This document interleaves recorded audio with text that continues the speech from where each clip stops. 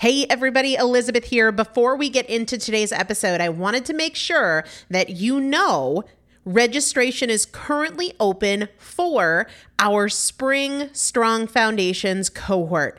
Strong Foundations is a 5-week strength building program brought to you by me and Morgan Bungers. Coach Morgan Bungers is one of the best, most effective strength training coaches in this country. He has worked with some of the most elite athletes in the world, and now he specializes working with people in their 40s, in their 50s, in their 60s who want everyday strength. And this is not about being able to push your suitcase into the overhead compartment on an airplane.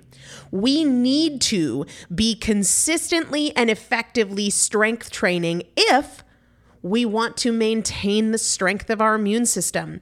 Muscle is a critical part of our immune system, and if we are not actively maintaining our strength, we are losing it as we age, and that means we are losing the strength of our immune system.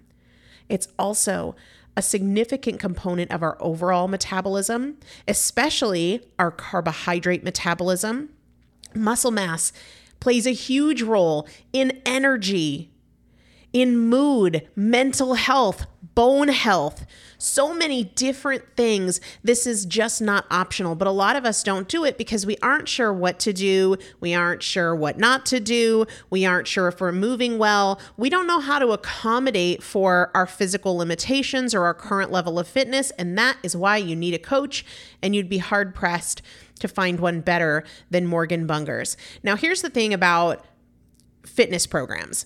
I've experienced this. My mom, who's in her 70s, has experienced this, where you buy a fitness program and then you're like, okay, but I can't do that workout because I'm not fit enough, or I don't have enough balance, or I don't have that equipment, or that hurts my knees, or it hurts my back. And then you're sort of just left to figure it out yourself, which means we often don't do anything. The great thing about Strong Foundations is that Morgan and I are part of it every single day, and you have an unlimited ability to ask us questions in a group setting or via direct message so that Morgan can help you scale for you, for whatever equipment you have, for the time that you have, for your fitness level, for your body and your physical limitations. 5 weeks, there's 2 different tiers. There's a beginner intermediate tier. There's an intermediate advanced tier. The testimonials that we have received from our previous clients will blow your mind. You can check them out and also register for your spot by going to primalpotential.com/strong foundation. primalpotential.com/strong foundation. If you are an alum, if you have been through Strong Foundations before, I've already emailed you a renewal link with a special renewal rate, so please use that. If you don't see that email, let me know. For the rest of you, primalpotential.com/strong foundation. We start on May 13th, so grab your spot now. You will have these workouts for life. 4 workouts a week for 5 weeks, 2 different tiers. So you've got 40 workouts total. Plus, there is a 5-part series on your pelvic floor. That is an incredibly important part of your physical fitness, of your strength, of your core strength, of your overall health, of your ability to maintain functional mobility as you get older. We want you to be a part of this. You will not regret joining the Strong Foundations cohort. It is an incredible community. Everybody needs to be consistently and effectively strength training. And if you're not, it's probably because you don't know how to make it work for you. And it can be made to work for you. It needs to be made to work for you. primalpotential.com/strong foundation to register now. Let's get into the episode. This is Primal Potential, and I am your host, Elizabeth Benton. Primal Potential is about you. Your ability to change is not defined by yesterday and doesn't need to wait until tomorrow. Your transformation is now. Let's get started. Hello, everybody. Welcome back to the Primal Potential Podcast. I am Elizabeth Benton, and yes, this is a bonus episode. I could have put this in for a regular Monday episode or even a Saturday episode and turned it into a Q&A, but couldn't wait. to share this with you. If you follow me over on Instagram, you can find me there at Elizabeth Benton. You might have heard me say last week that I have a new hobby, a very, very exciting hobby, something that I am just like really into. And it's funny because I'm not a hobby person. And Chris has been making fun of me pretty consistently because of my level of excitement over this, but it is real. And I think you're going to share it. In fact, last week when I put up on Instagram, what do you think my hobby is? The guesses were like wild. They were wild. People guessed everything from like knitting. I'm not a knitting person. To, gosh, what were some of the other guesses? Like raising baby chicks. That is definitely not a hobby. Something we've done before, but certainly not a hobby. Somebody even said like rolling lint off sweaters, because I think when I posted the video, I had like lint on my shirt or something. Anyway, it's not any of those things. It's not scrapbooking, which was another guess. Gosh, there were some really funny and off the mark guesses, but they were pretty entertaining to read. Okay, if you haven't figured it out already, which you probably have, my new hobby that I want to tell you absolutely everything about, and I want you to be as excited about it as I am, but if you're not, I don't really care. That's on you. Is growing sprouts. Now, the reason this is so cool, this isn't like an outdoor gardening activity, because I really want to be a good gardener, but I'm not there yet. I'm not even close. Like the other day, my mom brought over flowers on Easter, like outdoor flowers that you would like hang someplace. Within 24 hours, they were dead. I didn't even do anything to them, and they were dead.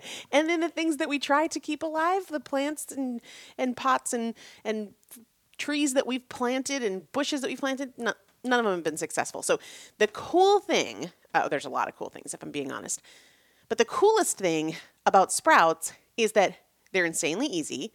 You do it inside, in a jar, no soil, only water and seeds, and they germinate or go from seed to edible in like days, 3 days, 4 days max. They're super affordable, almost impossible to screw up, and super, super, super healthy. I really feel like everybody should be growing sprouts at home. Okay. If you were to go into the grocery store and happen to find sprouts, they're not always easy to find. But let's say you wanted to get organic sprouts.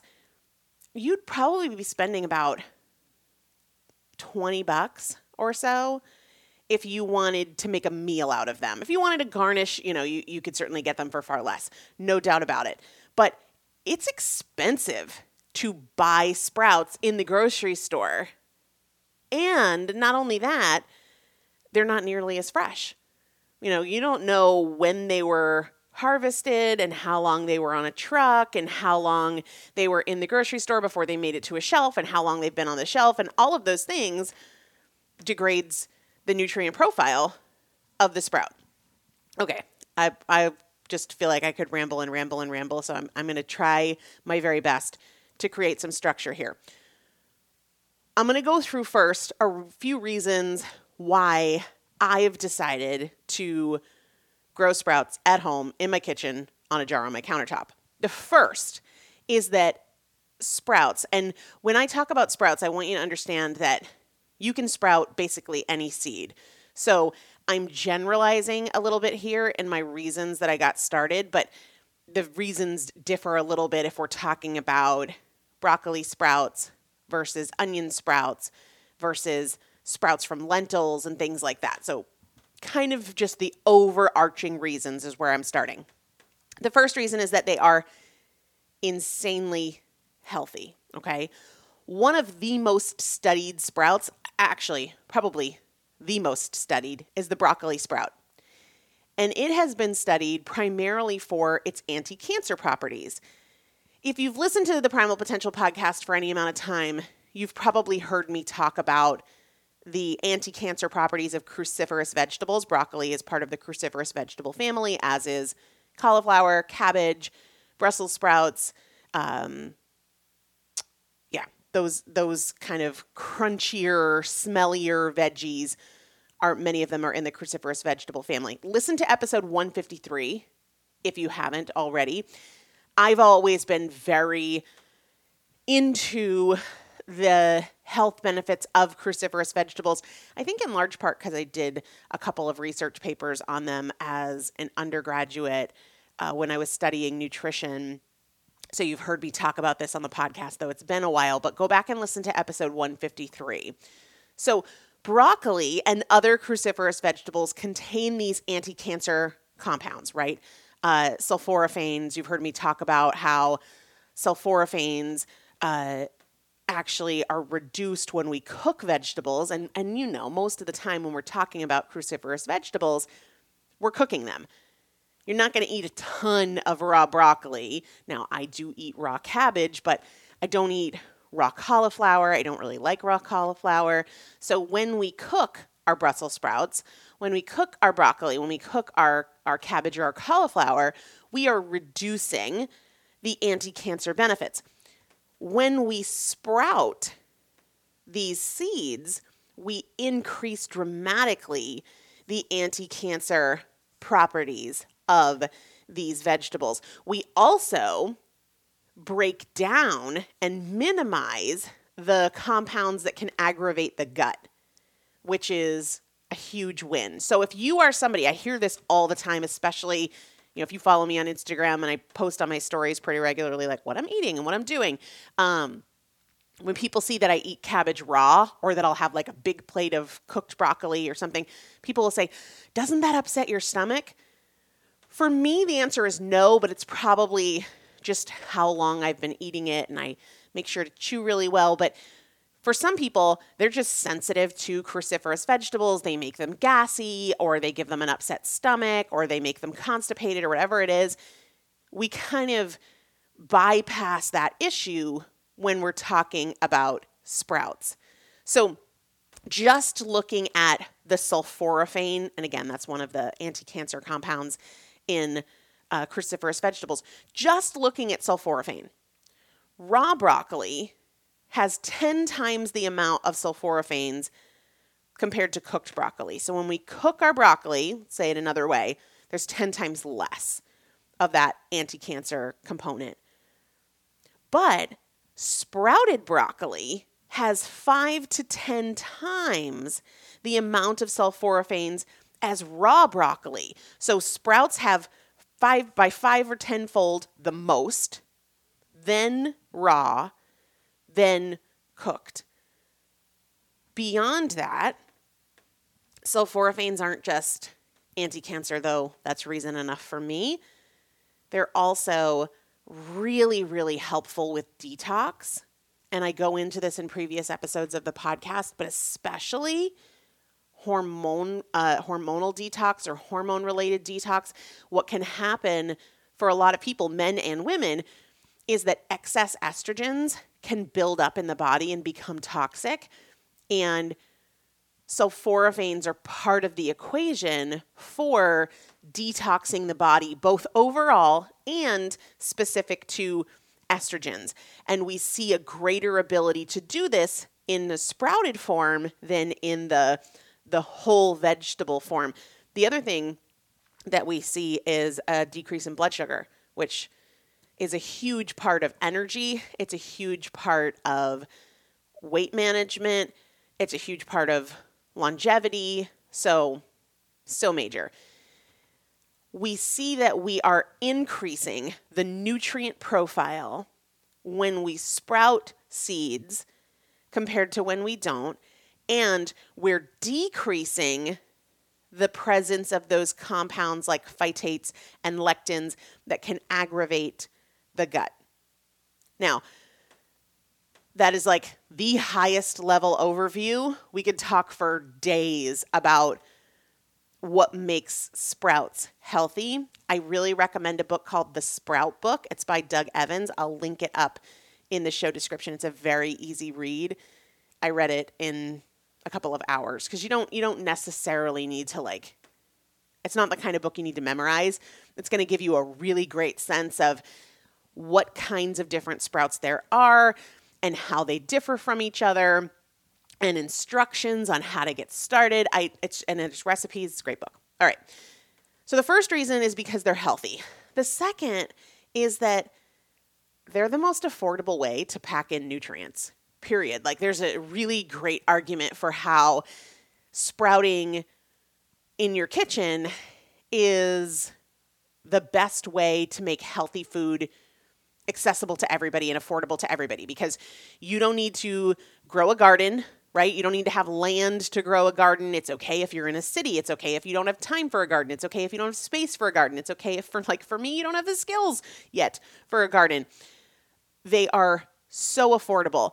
This eliminates the argument of like, well, yeah, I'd love to buy organic from Whole Foods, but I can't afford that. And this is why a lot of folks trend towards processed foods, because they tend to be less expensive, especially if you're feeding a whole family. Well, Sprouts remove that.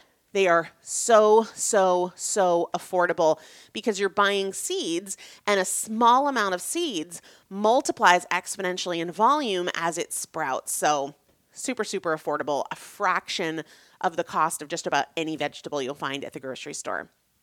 Third reason, and this is a huge one for me, they grow in just days. I don't know about you, but it's tough to be patient when something takes months to grow. You know, kale, for example, you're probably not going to grow it in your kitchen. You need to have the space. But not only that, you need to have the right climate, so you can only do it at a certain time of year unless you have a greenhouse. I don't have a greenhouse. I don't know about you. But even then, you're talking months from when you get started to when it's actually 2 months minimum from when you get started to when it's on your kitchen table. When we're talking about sprouts, we're talking days, like 3 days, max maybe 5 or 6 days. My very first attempt in sprouting, I started on a Saturday afternoon, and then I had them for lunch on Tuesday.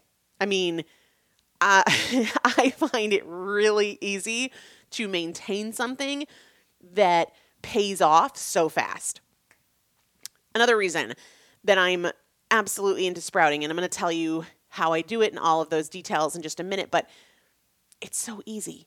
I was talking to my mom about it the other day because she came into the house and I had like 4 jars going on the counter, and I wasn't there when she walked through, but we were talking on the phone later. She's like, "What kind of soil do you use?" And I was like, "Mom, there's no soil. It is literally a jar, but you could do it on a tray. You don't have to have a jar. It's a glass. I use a glass jar. I'll tell you all the details about what I use. And water and seeds. That's it. There's no soil, which means there's no mess. You're not bringing dirt into the kitchen and trying to clean it up. It is so easy. As I said, all of my attempts so far in gardening have failed. But if you can measure seeds in a measuring cup, pour water in a jar and drain it, you can grow sprouts at home. It's super easy. The other reason that I'm very excited about it is because it's safe. Now, if you have heard that pregnant women shouldn't eat sprouts, or, one time there was a foodborne illness outbreak from sprouts at the restaurant Jimmy John's, like the sandwich restaurant Jimmy John's, you might feel like, is it safe? Is it sanitary?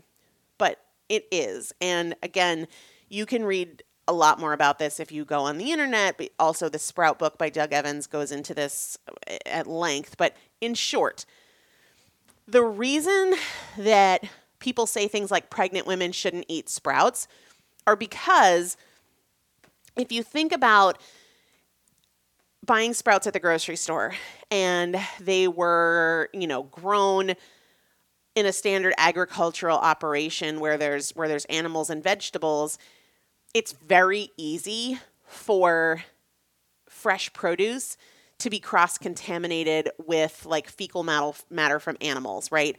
Or things along those lines. And because you're eating them raw, you're not cooking off that bacteria.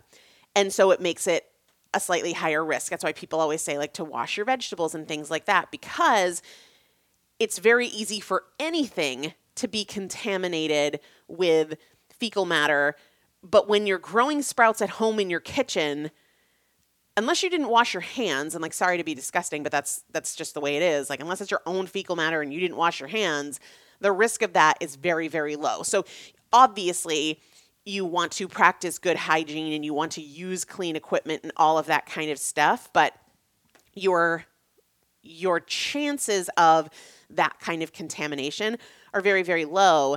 Even if we look at sprout recalls in grocery stores and restaurants, it is far lower than beef, chicken, fish, even dairy, just because they're safer, right? They are absolutely safer. And there are things you can do, like I just use water and seeds, but you can use different sanitizing agents. You can use all natural sanitizing agents. Like one option is grapefruit seed extract. It's a liquid. You can get it as a supplement in pill form, but what I'm talking about here is like a liquid form. You can get it on Amazon. I'll link it up so that you know exactly what I'm talking about. But 2 drops of that per quart of water on the initial soak only will, if that gives you peace of mind. But for me, I make sure that my jars are clean. I make sure that my hands are clean. And I feel better eating sprouts I grow in my kitchen than I do eating greens I buy at the grocery store, right? I mean, I could imagine most people would feel the same way. But we're talking about, if we look at outbreaks, foodborne illness from sprouts, there was like 21 cases over like a 6-year period of time. I mean, it's very, very, very rare. And again, when you are controlling the exposure in your home, you can guarantee that you are going to be pretty safe. If your sprouts smell weird, like if they smell fishy, if they look moldy, don't eat them, obviously. But if you do what you're supposed to do and you rinse them daily, we'll talk about it in detail, and you're not keeping them like in a really hot room, then you're going to be fine. Obviously, if it freaks you out, don't do it. Okay, one of the other reasons, 2 more reasons that I decided to do this, I think it's fun, right? Growing your own food in your kitchen, regardless of the time of year, and having it happen in like a few days, I think that's awesome. I think it's fun to watch them grow. I think it's cool to experiment with different kinds of sprouts because they have different flavors, like French lentils. They sprout and they're crunchy and nutty, like they're much hardier than, say, broccoli sprouts, which are more water dense and more like kind of more in flavor like a leafy green vegetable. But it's just fun to experiment. It's fun to see it happen. And the last reason is I think it's a really amazing way to educate kids. Now, obviously, I'm currently pregnant. I don't have kids at home that I'm educating, but I can't imagine why anyone who has kids at home wouldn't want to do this, because what a great way, without the expense and the time of a garden, to show your kids how food grows and to get them involved in the process of something that is really, really, really healthy. All right. What I want to do is break down the how. And as I mentioned, I do it in a glass jar. You can do it in a tray. There's a bunch of different ways to do it. I'm going to tell you how I do it, but if you want to like learn about the different options and the different ways, check out the Sprout Book by Doug Evans. I don't have any dog in that fight. I don't know Doug. He didn't pay me to talk about his book. I just found the book really helpful. All right. I bought my seeds on Amazon. It was important to me to buy organic, non-GMO seeds. And like I said, you can sprout just about any seed. So you could do sunflower seeds. You could do broccoli seeds. You could do onion seeds. I told you I also did French lentil seeds. You could do cauliflower seeds. So many options. I started with a few. I started with broccoli seeds. I started with French lentil seeds. And then I started with a seed blend. And I just wanted to like get a feel for flavor and differences. And I'm going to continue to experiment. So if you want to see what that process is like and see what I like and what I don't like, following me on Instagram is the best place to do that. You can find me there at Elizabeth Benton because that's where I share that kind of stuff. So I purchased seeds that were organic, non-GMO. I'll link those up. I'm also putting together a very detailed blog with pictures, and I'll put that blog link in the show description because it will contain all the links to everything I purchased, as well as pictures of the process so you kind of know what it looks like and what to expect. All right, so you need seeds. You'll also, if you're going to go the glass jar route, you can use a mason jar that you already have. Chances are you don't need to buy anything for that. Like you could take a glass mason jar and cover it with cheesecloth and then wrap a rubber band around the cheesecloth. You need a top that drains. So a mason jar with like the screw-on solid lid, not going to work. You need a top that has the ability to let water in and out because you rinse it every day without removing the top. I decided to get their sprouting lids for mason jars, and they're basically mesh tops instead of like the solid metal top that you see on mason jars. You don't have to do that though. Again, cheesecloth, rubber band would be totally fine. I'm going to show you in that blog exactly what I bought, but you probably have what you need if you didn't want to spend money beyond seeds to do it at home. Now, there is a chart in the Sprout book that tells you how much seeds in what size jar, that sort of thing. So if you're working with a quart size jar, which is what I'm doing, you know, like for the broccoli seeds, it was a 1/4 cup of seeds in the quart size jar.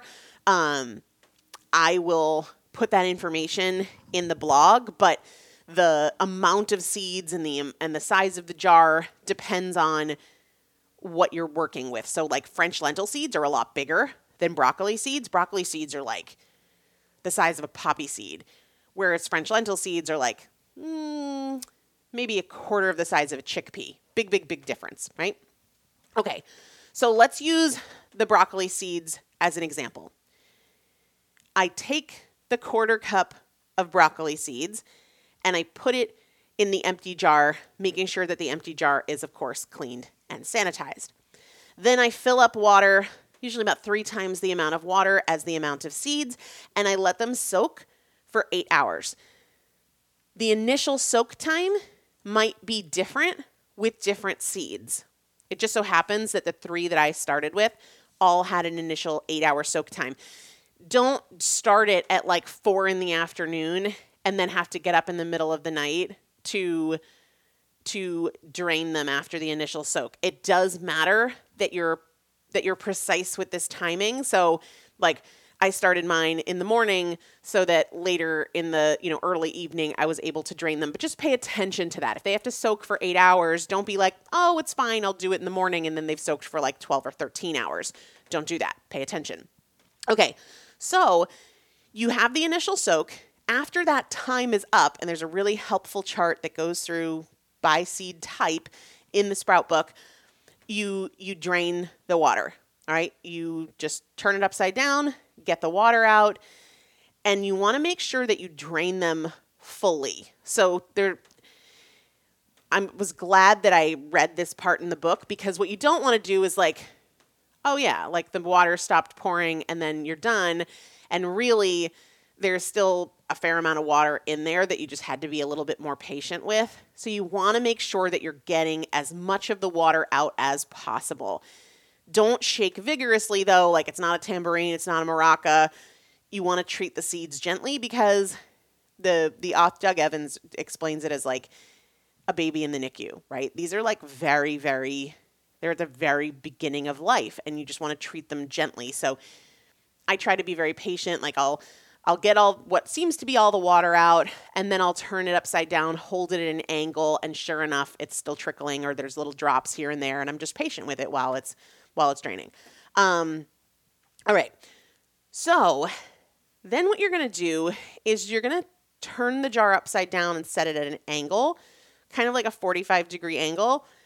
When I got my mason jars with the mesh lids, I got the ones that came with like a little tray for any additional water that drips out, and this little rack that allows them to sit at an angle. I'll put that link in the blog so you see exactly what I bought. I think it was like 20-ish bucks, and it came with 2 quart-sized jars and the little tray and the little rack.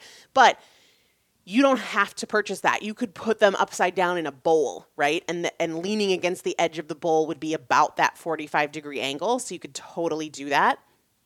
And then twice a day, you're going to rinse your seeds with cold or room temperature water, not hot water.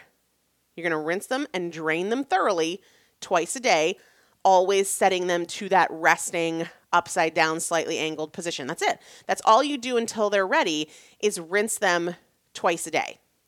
Couple of little notes, though, that you're going to want to know if you choose not to read the book. Don't store them in direct sunlight. They want darker rather than lighter places, but don't put them like in a cabinet under the sink, because they need to breathe. They need airflow. So mine are on my kitchen counter. They're not in a dark space. They're just not in the direct light from my French doors or from my windows.